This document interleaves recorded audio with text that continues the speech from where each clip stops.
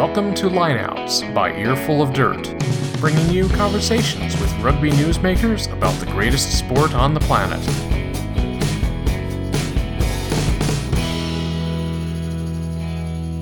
And we're live.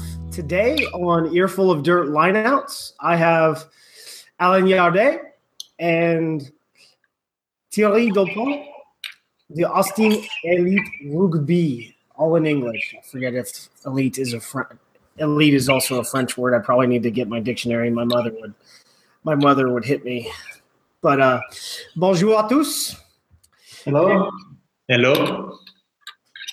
So for the uninitiated, Alain Yardet is a very accomplished French rugby coach and was a very accomplished French rugby player back in the day, right before the game turned professional. He has 2 caps, and he is – Alain, do you know what your Les Bleus number is? Tu connais ton numéro en tant que joueur français? Non. Should la prochaine fois, the next meeting we give the number.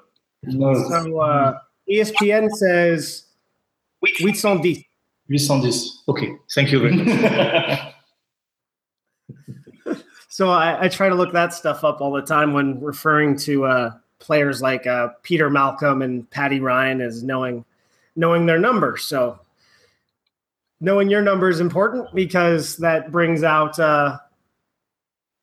confidence in from Americans. Be like, hey, French International wants to come over here and coach. But also, in addition to being an accomplished player, his coaching resume goes from Perpignan de Béziers to Clermont to Montpellier, Stade Vitriol, and Perpignan again. So, and he has basically taken every team that he's coached to the top, which says a lot about what is going to happen in Austin coming up. But let's just get to the questions that I've prepared and sent over to you guys. Alain, when did you begin playing rugby? The first is sorry for my language, and I learned the English, and I hope in 5 or maybe 4 months I answer in English. Mm-hmm. And today I ask help Thierry Dupont. So, quand est-ce que tu as commencé à jouer au rugby?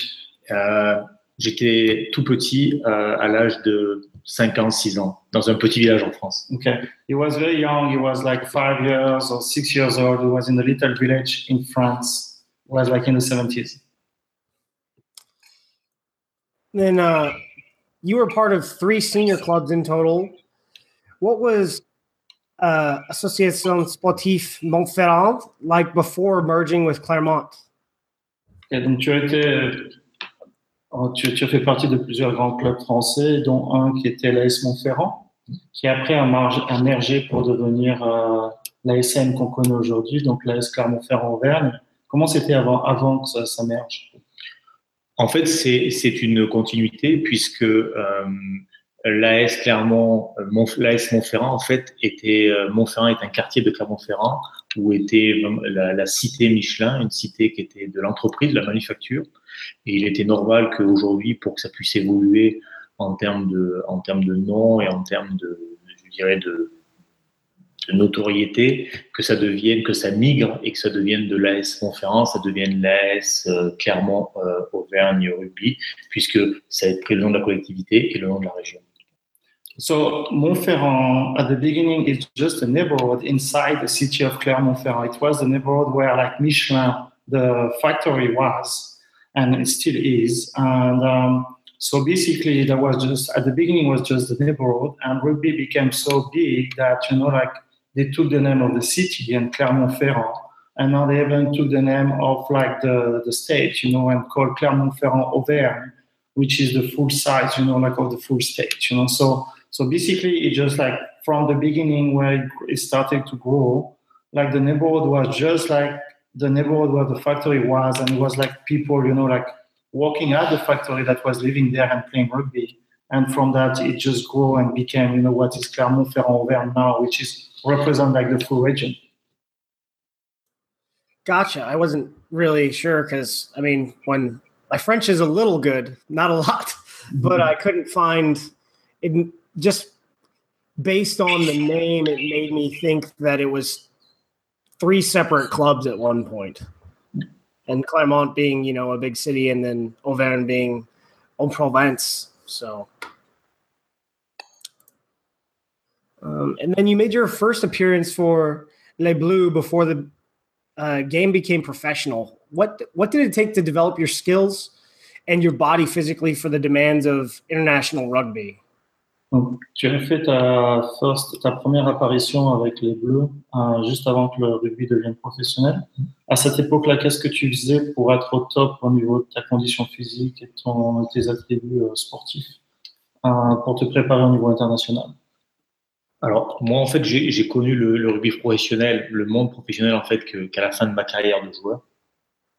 Et j'aurais pu être international avant, mais le haut niveau, en fait, a quelque chose de terrible. C'est que quand tu es blessé, le monde a horreur du vide. Et donc, je me suis blessé en 91, au moment où j'ai peut-être fait ma meilleure saison de rugby en France. Et j'ai eu une rupture des ligaments croisés. Je devais partir pour la préparation de la Coupe du Monde, mais je ne suis pas parti. Et l'année d'après, 5 mois après, lors des phases finales, je me suis rompu le tendon d'Achille, où je devais partir avec un nouveau coach, puisque c'est comme ça en général, c'est des préparations de 4 ans, et avec Berbizier, qui partait avec une nouvelle équipe en Argentine pour ouvrir une nouvelle ère. Et j'ai eu une rupture de tendon d'Achille, donc je ne suis pas parti. Et c'est des garçons comme Lacroix qui ont aujourd'hui 35-40 actions, qui sont partis. Donc moi, en fait, je n'ai pas fait partie de ces campagnes-là. Et j'étais international vraiment qu'à la fin de ma carrière pour encadrer de jeunes joueurs qui étaient Dourdes, Castaignède, Pelouse, ces gens-là. Mais j'avais déjà 32 ans. Et ce que j'ai fait en fait pour préparer en fait le rugby, qui était pour moi, était vraiment au-delà de ma passion, était un moment. J'ai lâché beaucoup d'implications, et mon employeur à l'époque me laissait faire ce que je voulais. J'avais décidé de mettre la barre sur un travail physique qui était plus important que les autres, et je faisais, en plus d'entraînement de rugby, je faisais à peu près 4 entraînements à 5 entraînements par semaine que sur le travail physique, notamment la course. So Alain was explaining, and it's a long one to translate, but basically when he was supposed to go, with the French team in 91, but it was like his best season, as a rugby player for him. And just before to leave, with the group, he broke, he tear his ACL, so he couldn't have. So he did his ACL, so he couldn't go, and so he missed this campaign. And in 90, and after when the professionalism, or at least the international and the high level, is like they don't like when something is empty. So you need to, if you don't have someone, you have to replace, and when someone goes for a campaign, which is for 2 or 3 years, they keep the same people, So if you miss the boat, like you're not on the boat, you have to wait for the next one. So he was waiting for the next one, and the next one happens. And during the final in the Stade de France, or you did your Achilles or something like that, which was right before. Yeah. He did his Achilles, and so again, he just missed the boat when he was supposed to be on the boat for the World Cup.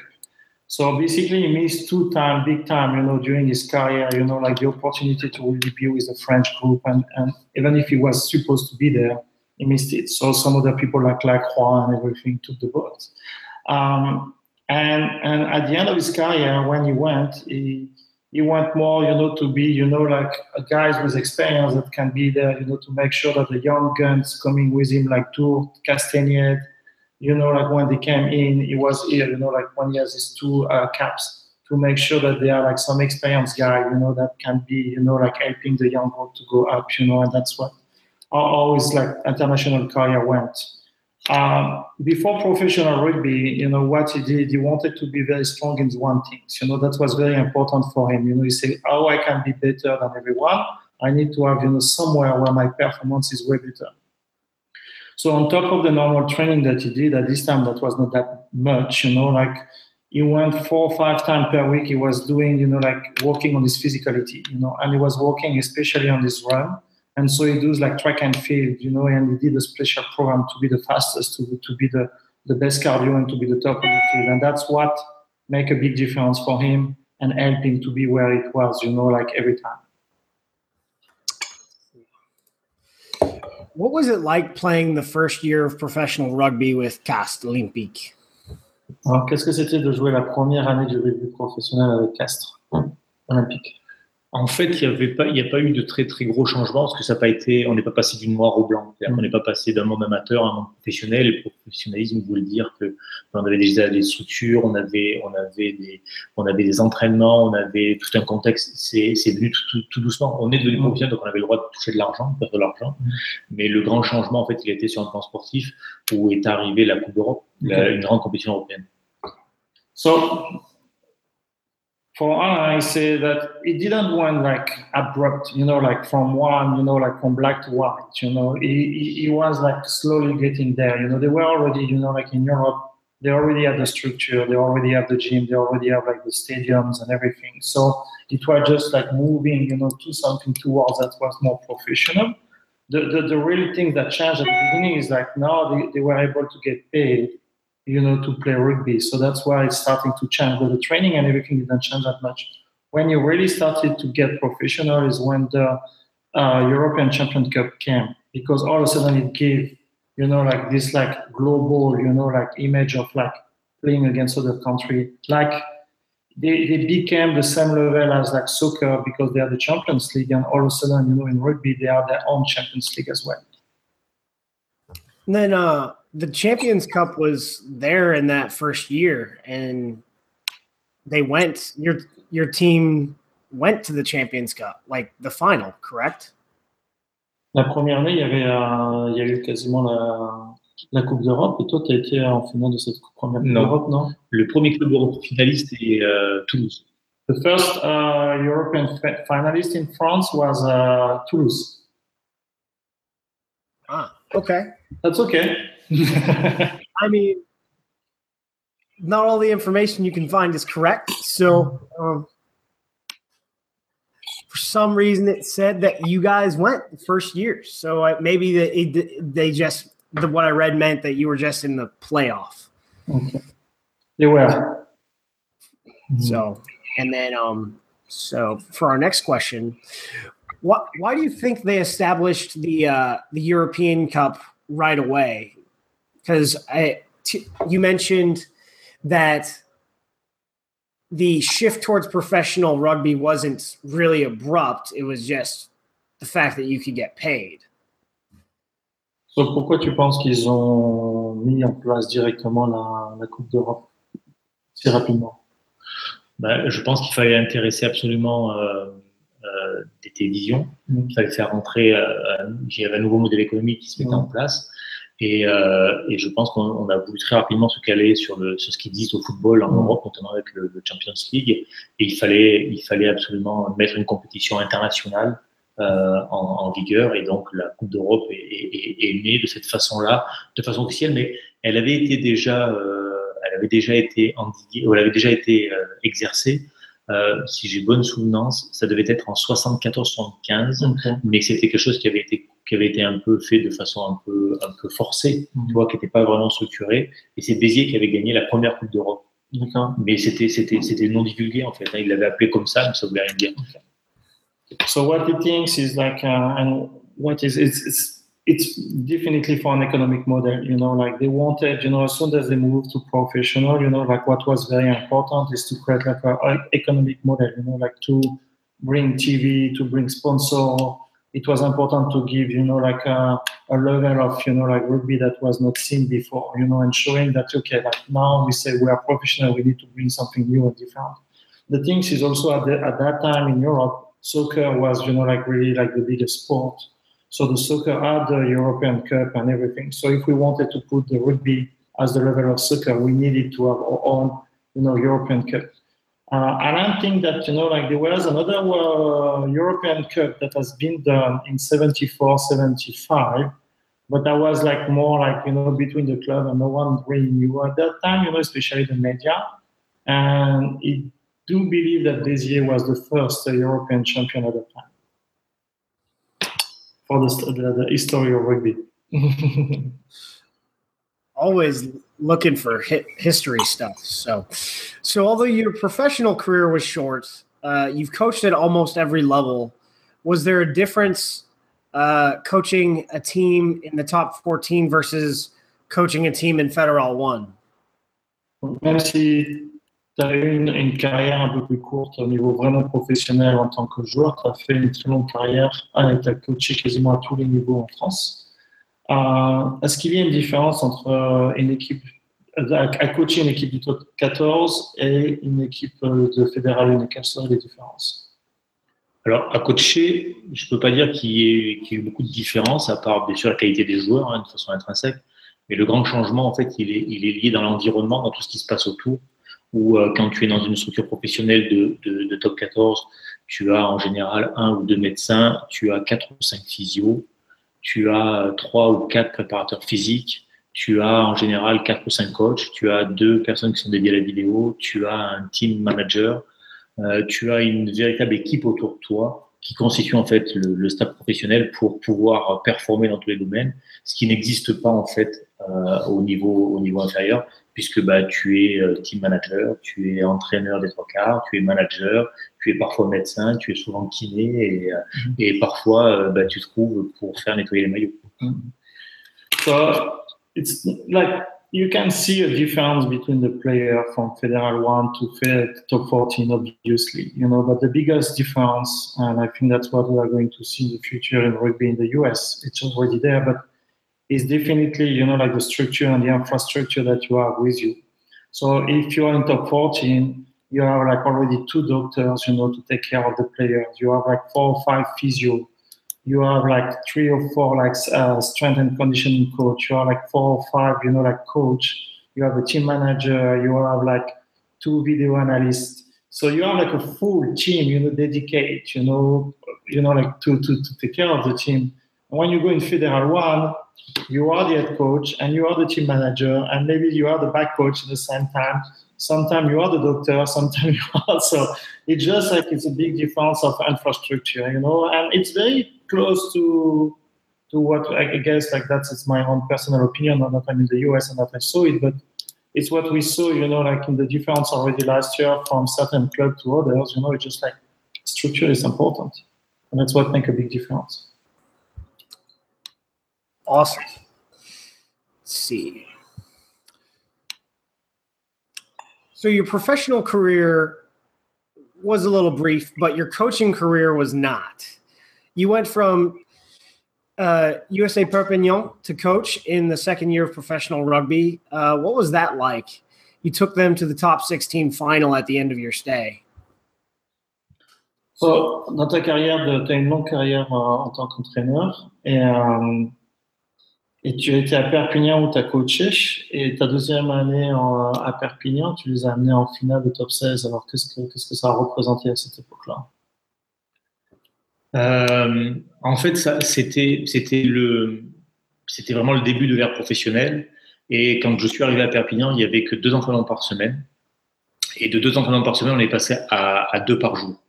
Ça a été le premier grand changement qui a été fait à Perpignan. Le deuxième, c'était de dire que l'équipe de Perpignan avait pour principe en fait de démarrer très fort la saison, mais très rapidement de s'éteindre dans l'hiver et puis le printemps, de le passer chez elle. Alors que nous, le plus excitant, enfin dans le championnat français, le plus excitant est la période du mois du mai-juin, qui sont les phases finales, et c'est le moment où en fait le rugby prend toute sa force et son énergie. Donc on a dit que nous, ce qui nous intéressait, en fait, c'était pas de bien démarrer, mais c'était de bien finir. Et donc il fallait qu'on s'entraîne plus pour pouvoir emmagasiner en fait de l'essence, pour avoir un moteur plus gros, pour bien finir la saison. Et cette saison 98 est extraordinaire avec l'USAP, puisqu'on démarre avec 2 entraînements, on finit avec 2 par jour.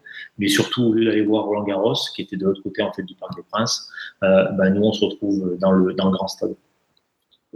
So what was a big difference is like the culture. Like at the beginning when he started, in Lusap and when he came, they used to have like 2 training a week.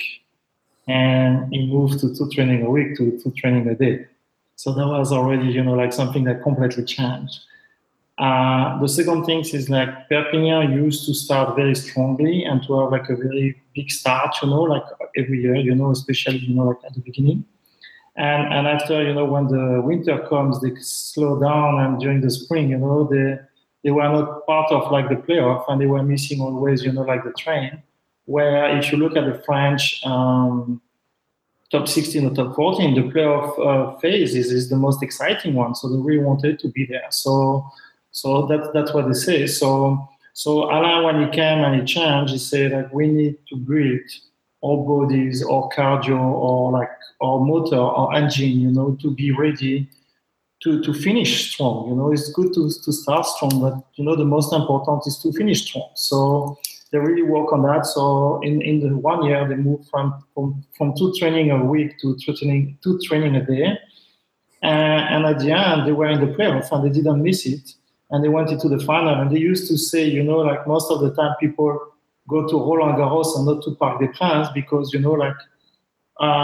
miss the playoff and you miss the final. So you go to see Roland Garros, which is at the same time most of the time. But this time they were in Parc des Princes and not in Roland Garros, which was a fantastic stories for them because they could be there, on the field and playing rugby, which is more exciting than just watching tennis. Then you left to go to Béziers, which the year you took over was competing in its first year of Pro D2. What made you leave? De Perpignan, alors que tu étais en pleine ascension, tu es parti à Béziers alors que tu te retrouves dans une équipe qui était en devenir mais qui n'avait rien construit encore, qui n'avait rien construit à cette époque-là. Qu'est-ce qui t'a fait partir à Béziers? Je quitte Béziers en 94 où je suis capitaine parce que je suis en désaccord avec l'histoire qui est en train de se passer et je suis profondément déçu parce que Béziers est mon club, le club où j'ai grandi, où j'ai joué au rugby au plus haut niveau. Et donc, quand Béziers descend en deuxième division, de nouveaux dirigeants arrivent, et notamment d'anciens joueurs de Béziers. Ils viennent me voir me disant qu'il faut que je revienne à Béziers pour pouvoir travailler avec l'équipe et la faire remonter. Et je suis obligé, parce que je suis fabriqué comme ça, de venir terminer mon histoire à Béziers. Donc, je casse mon contrat à Perpignan, parce que j'avais encore un an de contrat. Je casse mon contrat à Perpignan pour venir terminer en fait mon histoire que j'avais pas complètement terminée, puisque j'étais parti en désaccord en tant que capitaine. Et je reviens à Béziers en deuxième division quand le club est au plus mal et au plus mal classé et dans la plus grande, je dirais, désespérance, quoi. So for Alain, what is like, so he used to be a player in Béziers and like his best years in rugby, as like high level rugby was in Béziers. And in 94 he left Béziers, he was the captain.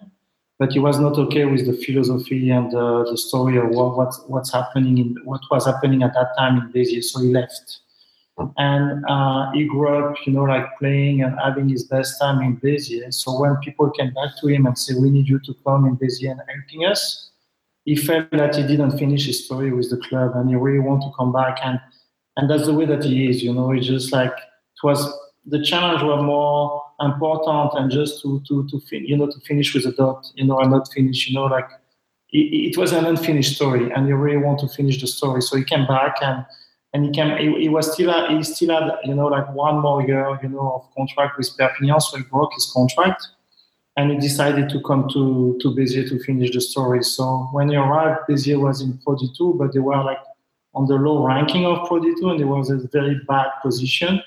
So he took the challenge and built it back, and that was for him, like having the opportunity to give back to his club. That was something very important. That's something I've seen when I looked at your coaching careers, that you took teams to the next level. You took teams from if they were at the bottom at every level of you've coached, whether it was Federal 1 or the top 16, you took them from the bottom to the top. And that's where we go to Clermont, which you had played with also as a player. You then take them to the European final. You then stepped away for 2 years. What led you, after taking them to the European final, to step away? Was it to retire at the pinnacle of your career? Because it's kind of hard to do anything more than that. Il a fait pas mal de recherches et il a vu que, tu vois, sur ton parcours, à chaque fois, tu as toujours pris des clubs qui étaient en bas ou qui étaient dans une position à un moment donné de difficulté. Tu les as toujours remontés, tu vois, au top, en haut, toujours au next niveau. Et là, quand tu es, donc après Béziers, tout ça, tu es parti à Clermont-Ferrand. Et à Clermont, tu les as amenés à la finale de Champions Cup. Et après ça, t'es parti pendant 2 ans. Qu'est-ce qui s'est passé? Tu voulais t'arrêter parce que t'es arrivé au top et c'est dur d'aller plus haut et du coup, tu t'es arrêté ou c'est quelque chose d'autre? Non. En fait, quand j'ai commencé à entraîner, j'ai pris mon sac à dos et je suis parti dans l'hémisphère sud parce que je voulais comprendre pourquoi l'hémisphère sud, notamment la Nouvelle-Zélande, l'Australie était championne du monde et pourquoi nous, on ne l'était pas. Et donc, j'ai eu un grand bouleversement dans ma vie, puisque moi, j'étais cadre technique, j'étais formateur en France, et je me suis aperçu en fait que la performance avait une vraie signification. Et la performance, c'était mieux plaquer, c'était mieux défendre, c'était mieux organisé, c'est avoir une meilleure stratégie. Je me suis aperçu que beaucoup de managers venaient du monde de l'entreprise, donc il y avait une formation qui était très très objective par rapport à la performance. Et ça faisait un moment que j'entraînais et j'avais besoin en fait de repartir pour pouvoir aller chercher quelque chose qui allait créer quelque chose de nouveau dans ma façon de coacher, dans ma façon de manager, dans ma façon d'aborder en fait la performance, comme j'avais pu le faire au début de ma carrière quand j'avais quitté mon statut de joueur à Castres, j'avais endossé celui d'entraîneur à Perpignan. So, for Alain, what was very important, and it happened 2 times in his career. So, just after when he finished to be a player, he took his backpack and went to New Zealand, and he wanted really to understand why New Zealand and Australia, they were able to be world champion and not us, in France. So he went to spend a little bit of time over there, and after that's when he came back, with information and energy, and then he started to coach. So after Clermont-Ferrand, he felt that he really needed, to go back over there and spend some time to continue to improve his performance and to learn more. And he believed that he needed, to go back and spend time and really understand the performance, not only, like on the field, but outside of the field, and really understand what is, like the difference between South Hemisphere and North Hemisphere. So he felt that it was something important for him. So he went back and he spent like almost 2 years, to travel around, and just to meet with all the coaching and the coaches, from all over, the place, especially in New Zealand. D'accord. Let's see. So that leads into going into Montpellier. Obviously, you still had, the coaching itch. You still had the need to teach rugby. How did you get pulled back? So that's what leads you to. C'est ce qui te. Pardon, moi je parle en anglais. C'est ce qui te pose du coup après arriver à Montpellier. Qu'est-ce qui t'a donné l'envie de retourner avec Montpellier? Montpellier en fait était un club qui était jeune puisqu'il n'a pas d'histoire. Il est né il y a très peu de temps. C'était un club qui était la grande ville en fait d'une grande région administrative. Et il y avait un gros travail qui avait été fait sur la formation. Et j'avais envie de travailler là-dessus, puisque j'avais retenu une chose qui était devenue importante chez moi. En Australie, je vais vous donner une anecdote, j'avais été marqué par le fait que j'avais évoqué, notamment avec la Rugby League, qu'un pilier qui arrivait à 30 ans, 31 ans, était un joueur qui arrivait à maturité. Et eux avaient monté les yeux au ciel en disant qu'un joueur à 31 ans était mort pour le rugby, était plus fait pour le rugby. Et donc, j'avais posé la question pourquoi. Et il m'avait dit qu'un joueur à 31 ans, d'abord, il a été blessé souvent, donc il est beaucoup moins disponible. Il a une famille, des enfants, donc ça veut dire que quand il réfléchit à sa famille, ses enfants. Et souvent, il réfléchit à son... This is a class. The teacher is going to hurt you. Et souvent, il réfléchit à son dernier contrat. Alors qu'un jeune joueur, lui, il n'a pas été beaucoup blessé. Sa famille, il n'en a pas, parce qu'il n'a pas encore construit de famille, donc il est vraiment disponible pour le rugby. Et puis, il n'est pas à la recherche d'un contrat, il est à la recherche d'un premier match. Donc, ça veut dire que mon idée était de dire comment on peut faire, dans un nouveau projet, faire démarrer des jeunes rapidement et montrer que ces jeunes, ils ont la capacité à jouer aussi bien qu'un joueur de 31, 32 ou 33 ans. Bon. Montpellier was very an interesting case because it was a very young club, but in like a big city in the south of France, in a big region. So that was exciting for him, and it's a new challenge. It was a new challenge, to bring this young club, that were just coming in, and to develop it. And he was just coming back from Australia, and it's very interesting because, and it leads to the Montpellier story as well. But when he was in Australia, I was very surprised that he saw like all these young players, on the field playing, the top level. Where in France, they used to say like a player around 30, 31 is the best player of his time because he's like at maturity. And in Australia and everything, they say, no, not at all. Like their best time is when they're 22, 23, 24 years old. And you say, why? You say just like, because, like at this time, they have nothing in their head besides, playing rugby. Because when you are 30, 31, first you have like a good like injury history, on your body. You have a wife that tell you, like sometimes you have to go home and stress you on some other thing, like wife, girlfriend, whatever, but just like life, and kids and things. So you can't be like completely focused in rugby. So when you're 22, 23, 24 years old, that's the best time. So when he arrived in Montpellier, he had the opportunity to just bring back what he just learned over there as well. And starting with this group of young players, and he had Picamol and Trent-Duc and Ouedraogo, and he wanted really to show to the people in the top 14 and in France, it's not because you are young and you are still, like very young, like 18, 19, 20 years old, you can't be able, to play at the top level. And so he was like, it was a perfect case for him also to applicate, what he did, in what he learned in Australia and use young player and to try a new strategy, and it worked. Awesome.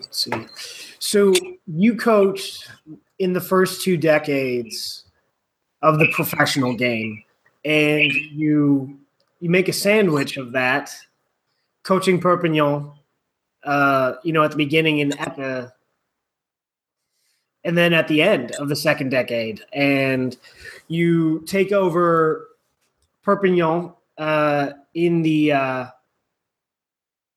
who's in Pro D2 at this time, and you take them to the semifinals of Pro D2. So a game away really from getting promoted.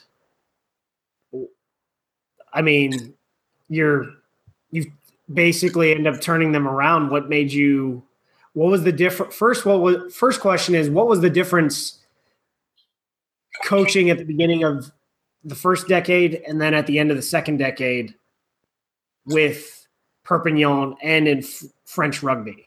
Ok, so la première question, c'est, il y a une deuxième question, c'est, tu t'es retrouvé à Perpignan au tout début en tant que coach, et 20 ans après, donc 2 décennies après, tu retournes à Perpignan. Quelle a été la différence entre le Perpignan que tu as quitté dans les années 98 et le Perpignan que tu as retrouvé en 2008? Alors, le Perpignan que j'ai quitté est un Perpignan qui était enthousiaste. Et le Perpignan que j'ai retrouvé est un Perpignan qui descendait pour la première fois de son histoire en Pro D2, qui était complètement ruiné. Il y avait un champ de ruines quand je suis arrivé à Perpignan pour la première fois. So the difference is really when he left Perpignan, in 98, Perpignan was super enthusiastic. Like the city was living and breathing rugby, it was crazy. And when he came back in 2008, he came back and it was like, like completely ruined. It was like, like you're going the war and you come back and everything was destroyed. There's nothing left. it was just like such a difference, in 2008. Nothing changed, it's even worse. It was even worse. And then, so you take them to semifinals, so a game away from getting promoted. What made you leave then? Donc t'as un peu retourné l'équipe et d'un seul coup tu t'as refait une équipe combative et tu les as mis jusqu'en demi-finale de Pro D2. Donc tu étais à un match prêt pour entrer au top 16. Qu'est-ce qui t'a fait partir après ça? Ce que je voulais en fait à Perpignan, c'était avoir un rôle qui soit beaucoup plus transversal. Je voulais avoir un rôle avec l'équipe professionnelle, mais je voulais surtout m'occuper de la formation parce que autant il y a des endroits où, notamment en France, il y a des mécènes qui sont capables d'apporter beaucoup d'argent, autant il y a des endroits comme Perpignan où en fait le premier partenaire est la formation. Et je voulais vraiment m'occuper en fait de tout ce qui était lié à la formation et bâtir en fait le grand club du pays catalan, aussi bien catalan-français que catalan-espagnol. Et donc je voulais vraiment avoir un rôle transversal. Et quand j'avais discuté avec mes présidents, avec les patrons du club, que je voulais avoir un rôle plus transversal, eux n'ont pas voulu et voulaient vraiment que je m'occupe que de l'équipe professionnelle.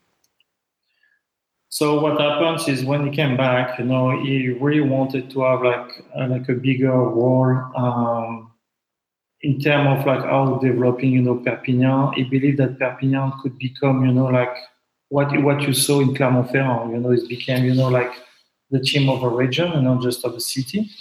And he said that few clubs in France, they have like people come with deep pocket and they invest a lot, and they can develop. Perpignan was not exactly the case at that time. And they needed to really like improve and push on like the second part. What can bring also revenue is like bringing, like the training, the camps and the kids and everything around and breaking, like a big club in the region, that can use, like this energy, to continue to do it. And when he talked with the presidents and the people, that they were in charge, in Perpignan, they didn't have the same vision for Alain. They just wanted Alain to be on the field and taking care of just the professional team.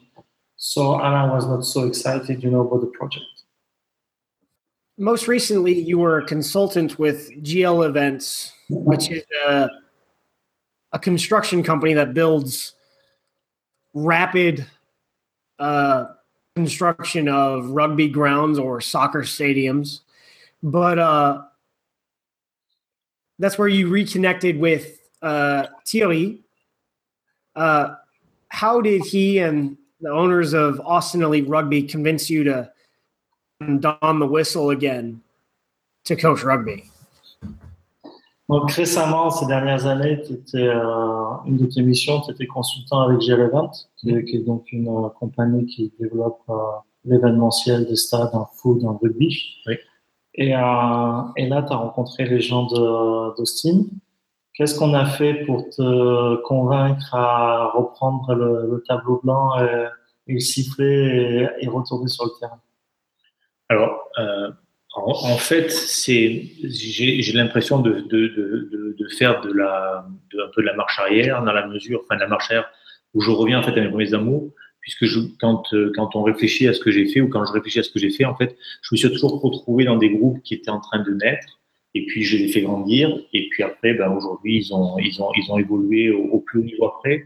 Et donc aujourd'hui, en fait, ce qu'est Austin, c'est exactement la même chose, c'est-à-dire que c'est quelque chose, c'est la genèse d'une histoire et cette genèse de l'histoire, en fait, je fais partie en fait de cette aventure et j'ai juste envie de pouvoir la faire grandir et lui donner de la force pour qu'elle puisse après perdurer dans le temps. Donc, quand on a discuté de ce que je faisais, en fait, ce que j'ai toujours fait, j'ai fait que du rugby dans ma vie, à différents niveaux, mais j'ai fait que du rugby, aussi bien de la formation que de travailler au top niveau, que de travailler avec des clubs amateurs. Pour pouvoir rendre les joueurs le plus performants possible, les équipes que j'ai eues les plus performantes possibles et les clubs les plus forts possibles. Donc, quand je suis venu ici pour travailler pour GL et que je t'ai rencontré, j'ai ressenti exactement la même chose que ce que j'ai senti en France, c'est-à-dire des petits picotements qui font que tu as envie de nouveau de te remettre sur le terrain et de dire ouais, je peux vous donner quelque chose parce que j'ai quelque chose à vous donner. Voilà. So basically, when you say look at his own career and his own, like when you look back a little bit at what you did, you always been, at the beginning of something that can grow. And you always been, like one of the connector or one of the spark, that make it happen. And so when he met with us, like that's what he felt. You say, wow, this is amazing. This is an amazing story to write. How, like I can be part of it, and as soon as you see the field, you get itchy a little bit. So, because when you look at what he did in the past, rugby always been, in the center of his life, so be able to be back, like at something that he always did, that totally makes sense for him. What is very important is like he came here, and he felt and he see the potential that Austin has and the Major League Rugby has, and he can, if you can put like a stone, like a step or something and helping, to build something bigger and stronger for rugby and give back again, that would be phenomenal. That's what you want.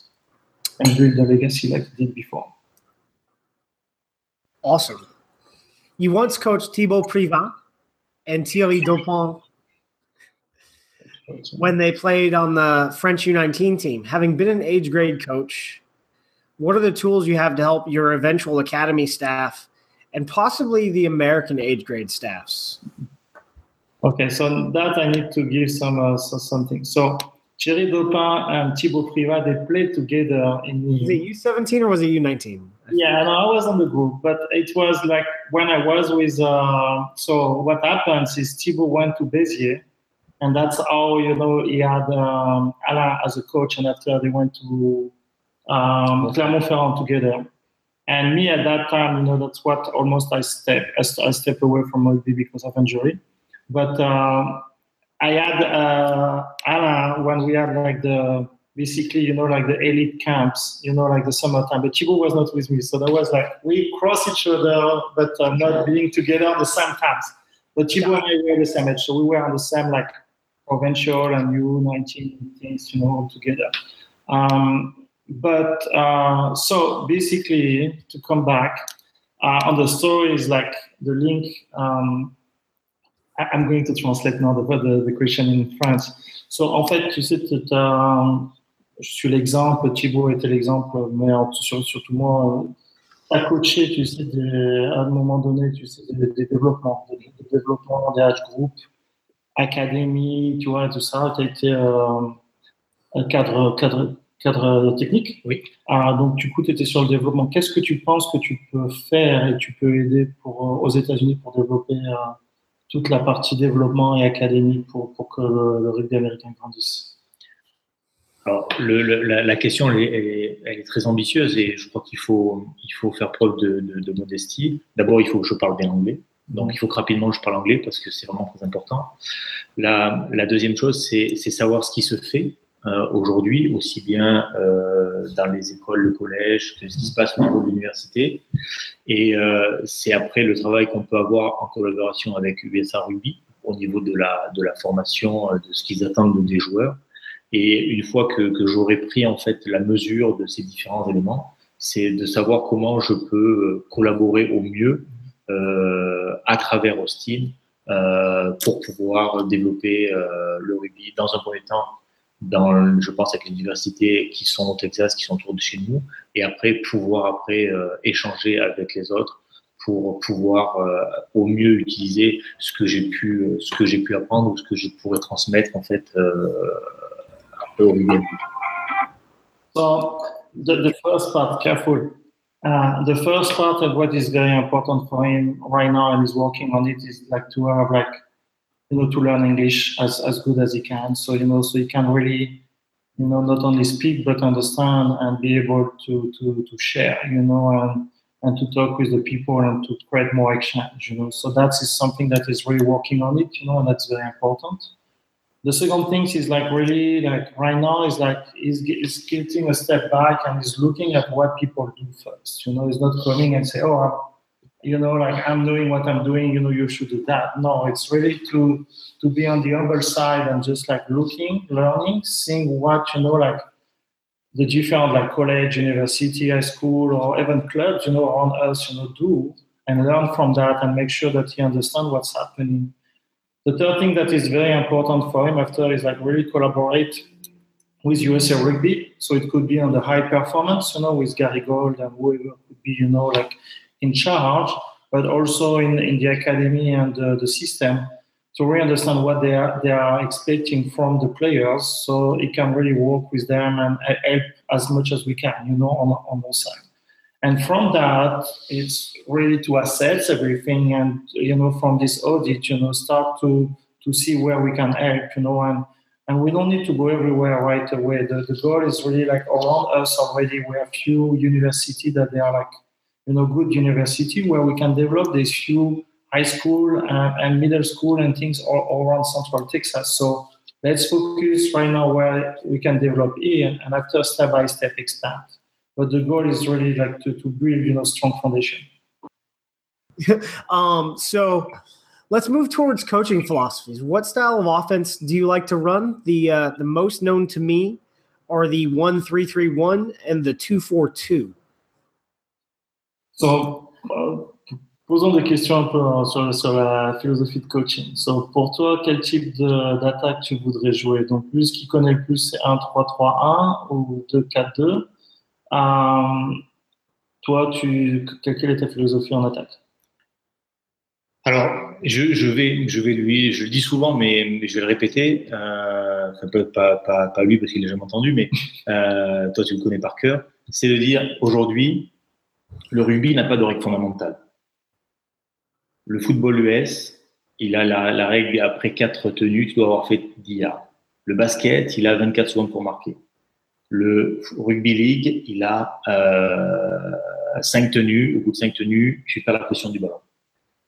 Le football, tu joues qu'avec les pieds. Le hand, tu ne joues qu'avec les mains. Le volleyball, tu as un filet qui t'empêche de venir en contact avec les mains. Tu as la double sanction. Tu as toutes les fois que tu as une pénalité ou que tu as quoi que ce soit, ça veut dire que tu te retrouves avec le 3 points, tu récupères le ballon, touche, c'est toi qui lance, mêlée, c'est toi qui introduis. Et tu as 2 zones de marque. Il n'y a aucun sport qui est comme ça. Et aujourd'hui, plus grande zone de jeu avec le plus grand nombre de joueurs. Donc, c'est-à-dire qu'on peut faire absolument tout.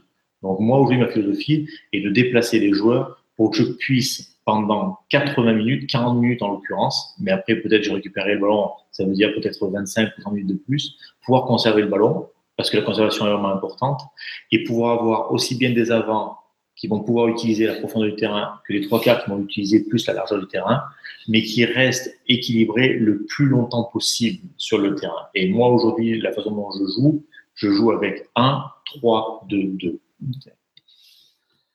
Okay. That's a lot to 3-2-2.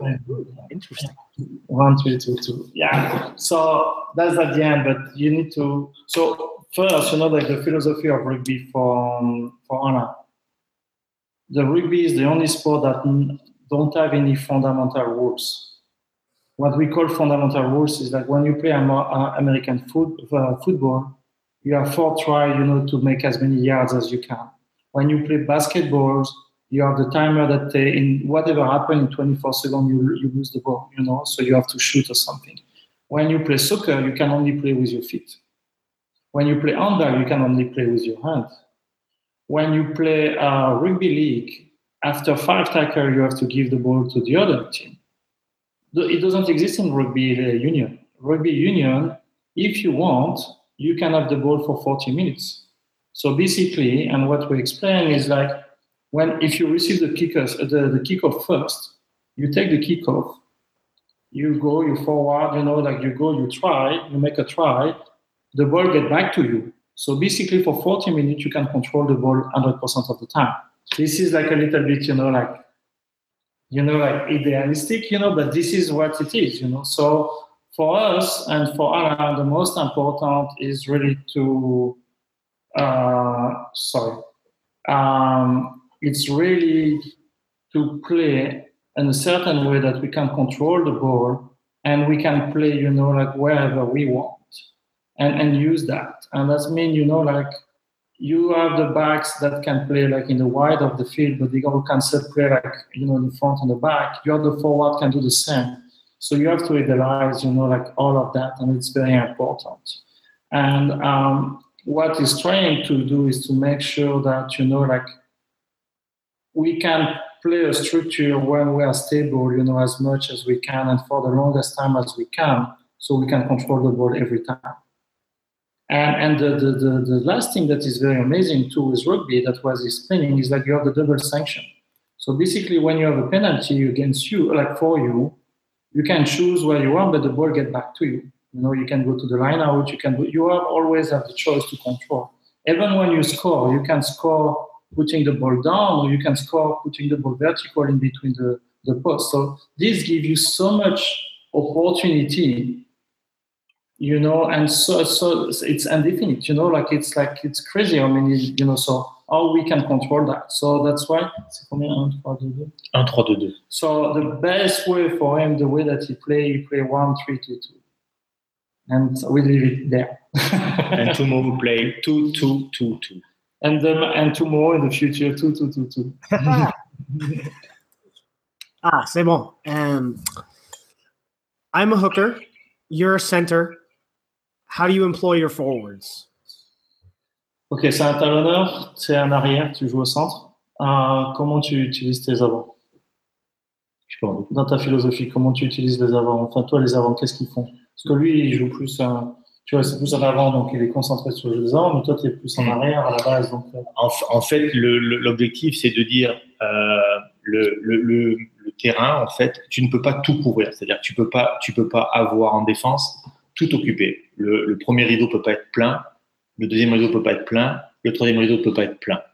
Et toi, il faut que tu aies des possibilités de jouer soit sur la largeur du terrain, soit dans la profondeur du terrain, soit derrière, pour qu'il y ait toujours un espace qui est libre.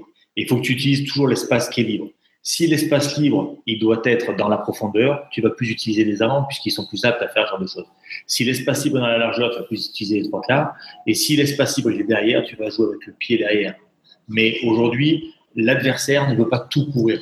Donc maintenant, il faut que tu exploites ce que toi, tu as cassé. So the goal with the forward and what is very important is like how we can play now in rugby. You know, like in rugby, you have 3 different zones when you have to cover. You know, so you have the first zone, the second zone, or the deep zone, the third zone. Unfortunately, with the way that it plays in defense, you can't cover everything. If you are very strong in the first zone, that means you can be weaker, you know, in the second or the third zone. So the way that he wants to play with the forward and just in general is like these people are able, you know, to use everything that we are breaking, you know, like, you know, in the defense of the other people. So a forward needs to be like a back, you know, and the back, you know, needs to be as a forward as well. But they are able to play like a full rugby, you know. And what you see right now, you know, like in New Zealand, you know, like you see like a second row, you know, is able to do a 2 against 1 and perfectly, you know, even like offload. So that's where, you know, like skills is very important. I'm adding a little bit on top of it. I had the story many times, so now I know. But that's very important to be able, you know, to play a global game, you know, in global rugby. So it's not because you're a forward just on the same piece that you will have to be focused on that. You need to be able to do as much as the other one. That goes a little bit into my second question. There seems to be a dramatic difference between Southern Hemisphere and Northern Hemisphere style scrummaging.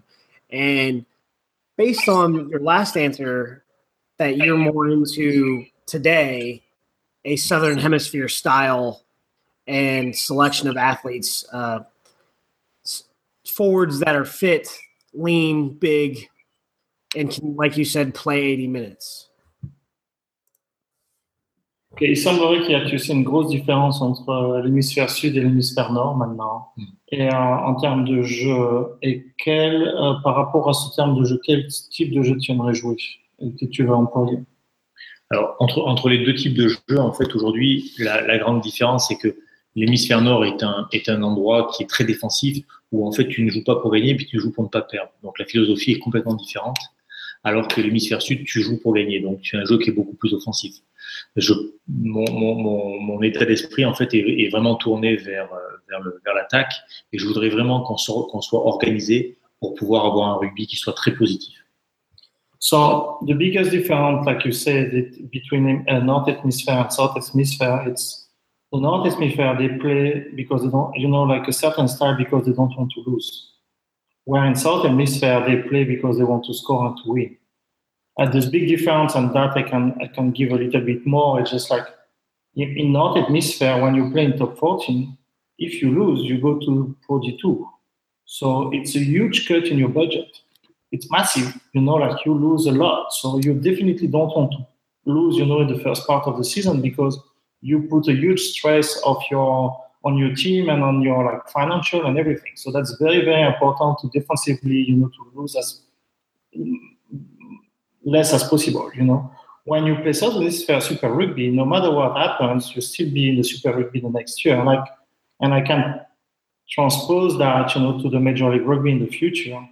We are not, you finish last, you're not going down, you still be part of like the championship. And that's a big difference. So that means, what we want to play and the way that we are going to play is we want to play positive rugby. So we want to be an attacking rugby. A question from the viewers. We got one. I think. Let me see if I got. Oh, no. One more question about coaching philosophy before I get that question in. So if you watch Munster and Saracens, and I think a little bit of Saracens Clermont in the European final, there's a lot of cross-kicking. And more so, I would say defensive style rather than in an attacking way. How often do you employ cross kicks, and is that dependent on your athletic matchups? Quand tu regardes surtout les derniers matchs de Coupe d'Europe et la finale Clermont, Saracens et Munster, je sais plus contre qui, Saracens aussi, tu voyais, ils utilisaient beaucoup le coup de pied croisé. Et même en défense, tu vois, ils utilisaient. Est-ce que toi, tu utilises beaucoup ce genre de technique en utilisant le jeu au pied, ou ça dépendra en fait de l'athléticisme de ton équipe, les attributs physiques des équipes adverses? En fait, pas au-delà du fait du jeu au pied, mais pour moi, il est important d'avoir un langage qui soit commun. Et le langage commun, c'est qu'on ait une cinquantaine de mots qui soient pour l'équipe qui veuillent dire la même chose. Et après, avec ces 50 mots, on doit pouvoir arriver à mettre le ballon au pied en travers, on doit arriver à mettre le ballon au pied haut, on doit arriver à se déplacer sur la largeur, on doit arriver à se déplacer dans la profondeur, on doit pouvoir attaquer toutes les zones de terrain, mais tout le monde doit réagir de la même façon, en fait, aux mêmes mots. Et pour moi, c'est vraiment important d'avoir ce langage commun, parce qu'en fait, ça va être notre dictionnaire de vie et notre dictionnaire de référence. Et quand on dira jaune, ça voudra dire jaune pour tout le monde. Et tout le monde ira dans la même direction. Et aujourd'hui, ce que je m'attache à faire, c'est écrire ce langage commun avec les joueurs pour que quand on va se retrouver sur le terrain, quand on va être en conflit, puisque le rugby est un sport de conflit, puisqu'il y a un adversaire qui veut t'empêcher d'avancer, qu'on puisse quand même avancer parce qu'on aura un langage commun. Alors, je ne sais pas si on avancera avec un jeu au pied croisé, je ne sais pas si on avancera avec un jeu au pied haut, je ne sais pas si on avancera par des passes, mais l'idée est vraiment que l'équipe soit tournée vers la même chose et que quand on va dire ce mot-là, pour elle, ça veut dire la même chose et que ça puisse durer le plus longtemps possible. So, before I want to talk about like kicking games, like what is very important is like how the team react together and how they work together. So for Alain, what he's working on it right now is working on what they call like the common language. So he thinks like 50 word max should be the language that we should have on the field. And 50 words that everyone understands, no matter what, it's happening. If they say yellow, everyone understands what means yellow, and everyone goes in the same direction. So that means, like we will adapt from what we can see on the field. And if we say we need to cross kick or we need to high kick or we just need to pass, like the team will have the same language and will understand and will attack where we should attack. Or we should defend the way that we should defend, to play against the team. So even before, like kicking is just a tool that we can use, but the goal is to keep the ball as much as we can and as long as we can. So that's what would be the most important things. So the cross kick will be one of the tools of that, or the long kick, but just depending on what we have in front of us. We play a game of conflict, so we need to make sure, that we control what we do. Got it. So the next question was live. I think he's still on. From Cillian Gowan. This has to do with the state of French rugby. FFR has made the choice to only select passport holders for the national team. So the question is, do you think the heavy reliance of foreign players in the top 14 is impacting the national team? Une question de quelqu'un qui regarde. So, il dit que la fédération française a décidé maintenant de choisir des joueurs qui ont un passeport français. Et la question est donc du coup, est-ce que d'avoir tellement d'étrangers dans le top 14, ça impacte sur l'équipe de France? Incontestablement. Le problème, c'est qu'on a le rugby français a eu une croissance très rapide et qu'on n'a pas maîtrisé cette croissance. Et qu'aujourd'hui, il y a deux univers qui se côtoient, qui sont diamétralement opposés, qui sont la ligue de rugby, la LNR, qui gère les clubs professionnels, et de l'autre côté, on a la FFR, qui gère, elle, tout le sport amateur et les équipes de France. Et aujourd'hui, ces deux univers, en fait, sont en conflit, parce qu'ils n'ont pas, la croissance elle est tellement rapide qu'on n'a pas pu la maîtriser. Et aujourd'hui, on se retrouve devant un problème où la FFR, en fait, n'a pas grand rôle à jouer avec les clubs professionnels, parce que les clubs professionnels sont maîtres chez eux, ils font ce qu'ils veulent, puisqu'ils dépendent d'une autre instance, la Ligue nationale de rugby. So, yes, definitely it's something that, affect, the French team. But what happens, and if you look more on the global, development in rugby, it's the rugby in France expanded so fast, and with so much money and everything that they were not able to control completely, what happens, And you have two big groups. You have the Ligue nationale of rugby, which is a professional, competition, and you have the French Federation that control the amateurs and the national team. And right now, the French Federation doesn't have too much to say about, the Ligue nationale of rugby. So it's complicated, to control and to work it together. And that definitely stress on the player and on the development right now, in France. Got it. So I think we've got one more serious question before we get into the fun stuff. So this is important because Thierry's here, so he can help answer. So what is your overall role going to be? In the American sense, coaches tend to just focus on X's and O's and development of players they have and the coaches they have. In Europe, specifically in rugby, oftentimes the director of rugby is also the head coach, and he has to worry about not only just identifying players for the senior side, but also the age grade sides and the development of multiple coaching staffs, in addition to trying to win games. Does that make it harder? You have a long relationship with Thierry Dupont. How will that relationship meld with both of your roles with Austin Elite?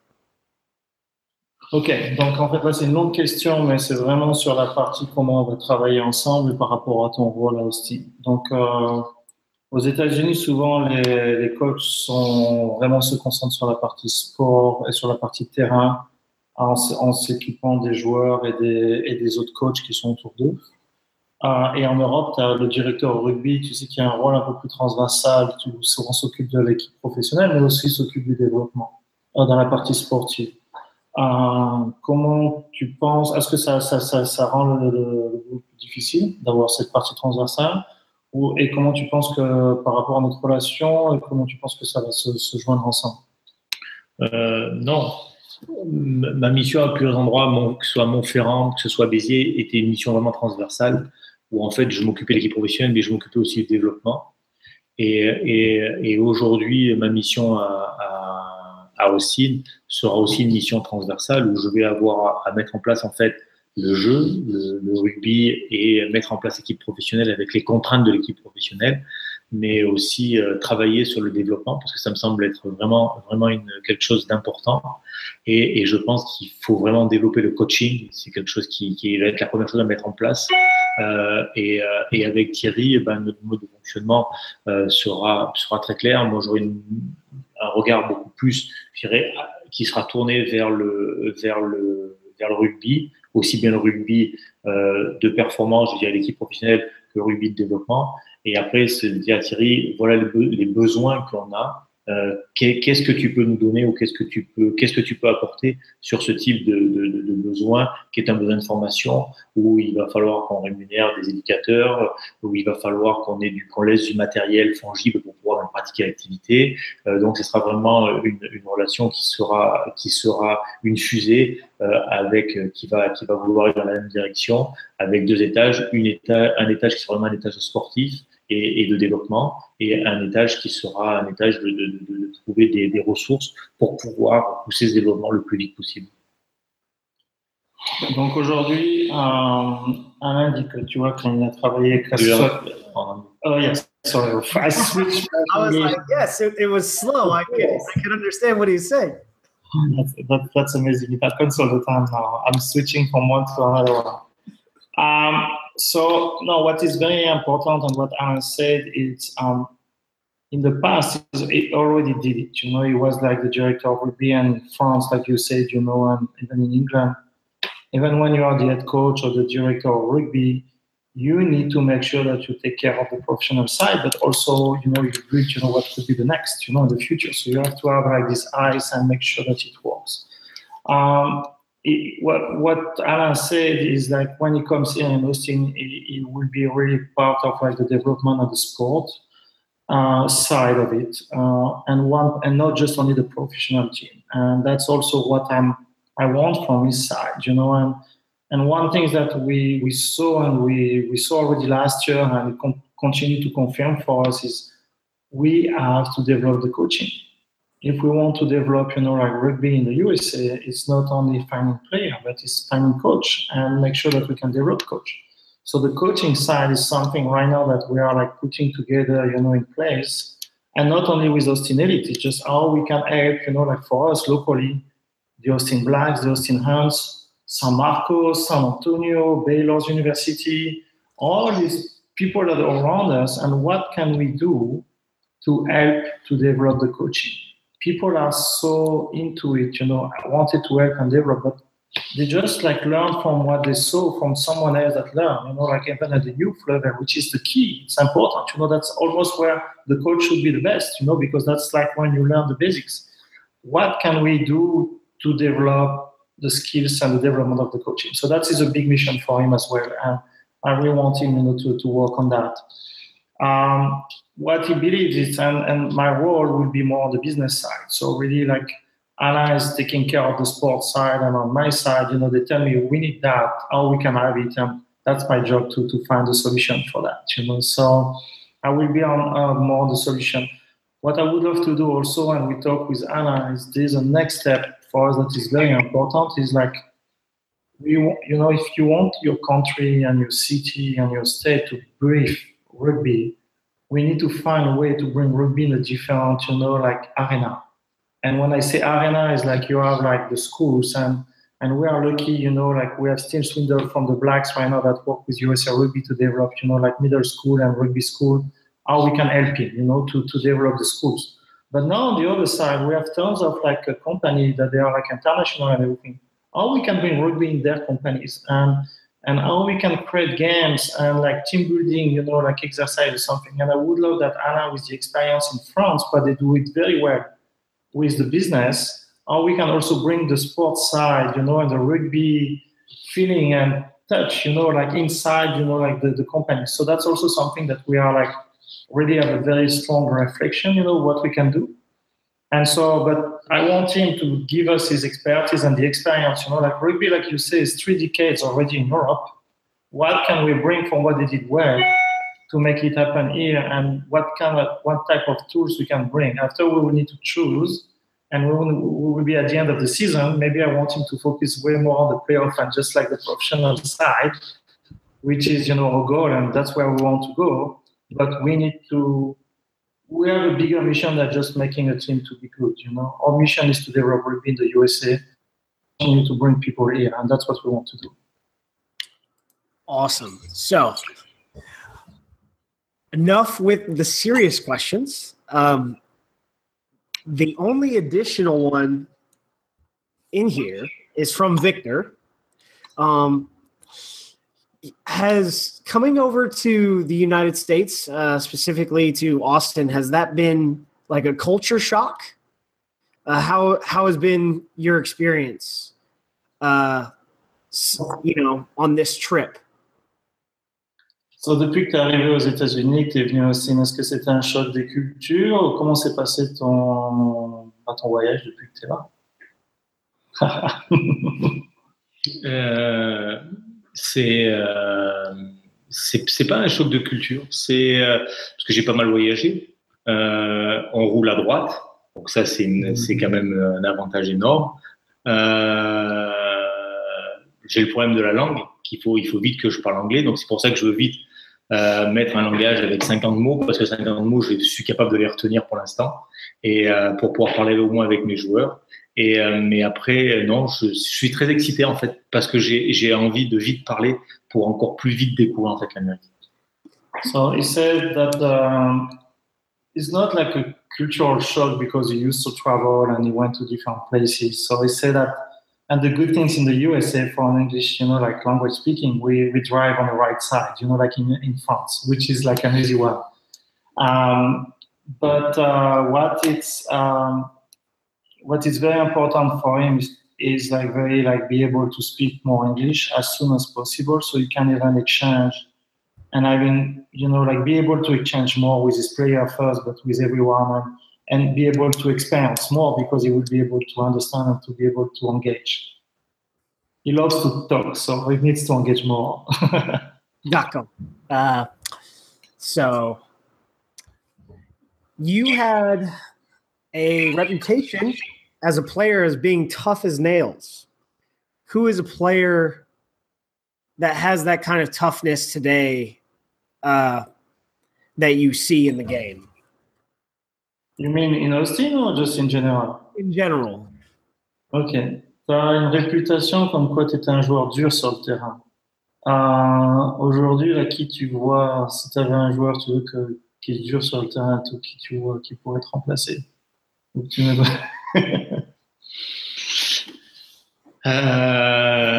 Aujourd'hui, je crois que c'est pas un joueur qui doit être dur, quoi. C'est l'équipe qui doit être dure. Quand on va jouer contre nous, ce que j'aimerais, c'est qu'on dise c'est très dur, quoi. C'est très dur parce que d'abord il tape dur, parce que le rugby est fait de choses qui sont âpres, et puis on court toujours après le ballon, quoi. Finalement, on peut jamais après le ballon. Donc, au-delà que ce soit un joueur, en fait, je voudrais que ce soit l'équipe qui soit dure. Okay, so he said today is not a guy, just one single player that has to be tough. The team needs to be tough, the full team. And what he wants to do and he wants to feel is like when people will play against us, they say, "Whoa, I was tough today, and I was strong and I was tough." And because you have to run after the ball, and you can be tough, because you never touch the ball. You can be tough because the impact is harder, but on every level, it will be tough to play against us. I wasn't going to ask you to choose an Austin player because that's just there's too many. I mean, I can choose like 5 that that they're going to play through anything. So, pain au chocolat ou raisin? Pain au chocolat, pain au raisin. Pain au raisin. Pain au raisin. I'm the good one, you will see. Favorite wine? Ton vin favori? Un vin du Minervois, Château Lanégly. Château Lanégly, and it's a Minervois wine. You know what? I can send you a picture later so you can share it. For sure. Send me that because I'll definitely want to get some. Cidre de Normandie ou Breton? Cidre de Bretagne ou de Normandie? Bretagne. Cider from Brittany. Okay. Me too. I agree. Favorite whiskey? Japonais, Hibiki. Hibiki, the Japanese one. From Suntory. Yeah, I'm gonna get you. I'll bring you some Kentucky stuff. We're gonna change that mind. Turf or grass? On amènera du Kentucky. Ok. Du Bourbon. Ok. Alors, synthétique ou herbe? Grass. Cross. And let me check boards and see if we got another live question. No, we don't. Alain, merci beaucoup pour le temps. And Thierry, as always, thank you very much. And I think that about wraps it up for today. So, signing off. This has been Lineouts by Earful of Dirt. Connect with Earful of Dirt online. We're on Facebook and Twitter at Earful of Dirt. You can email us at earfulofdirt@gmail.com or call and leave us a voicemail at 720-600-2679. For Aaron, Dan, and Victor, I'm Corey. Thanks for listening.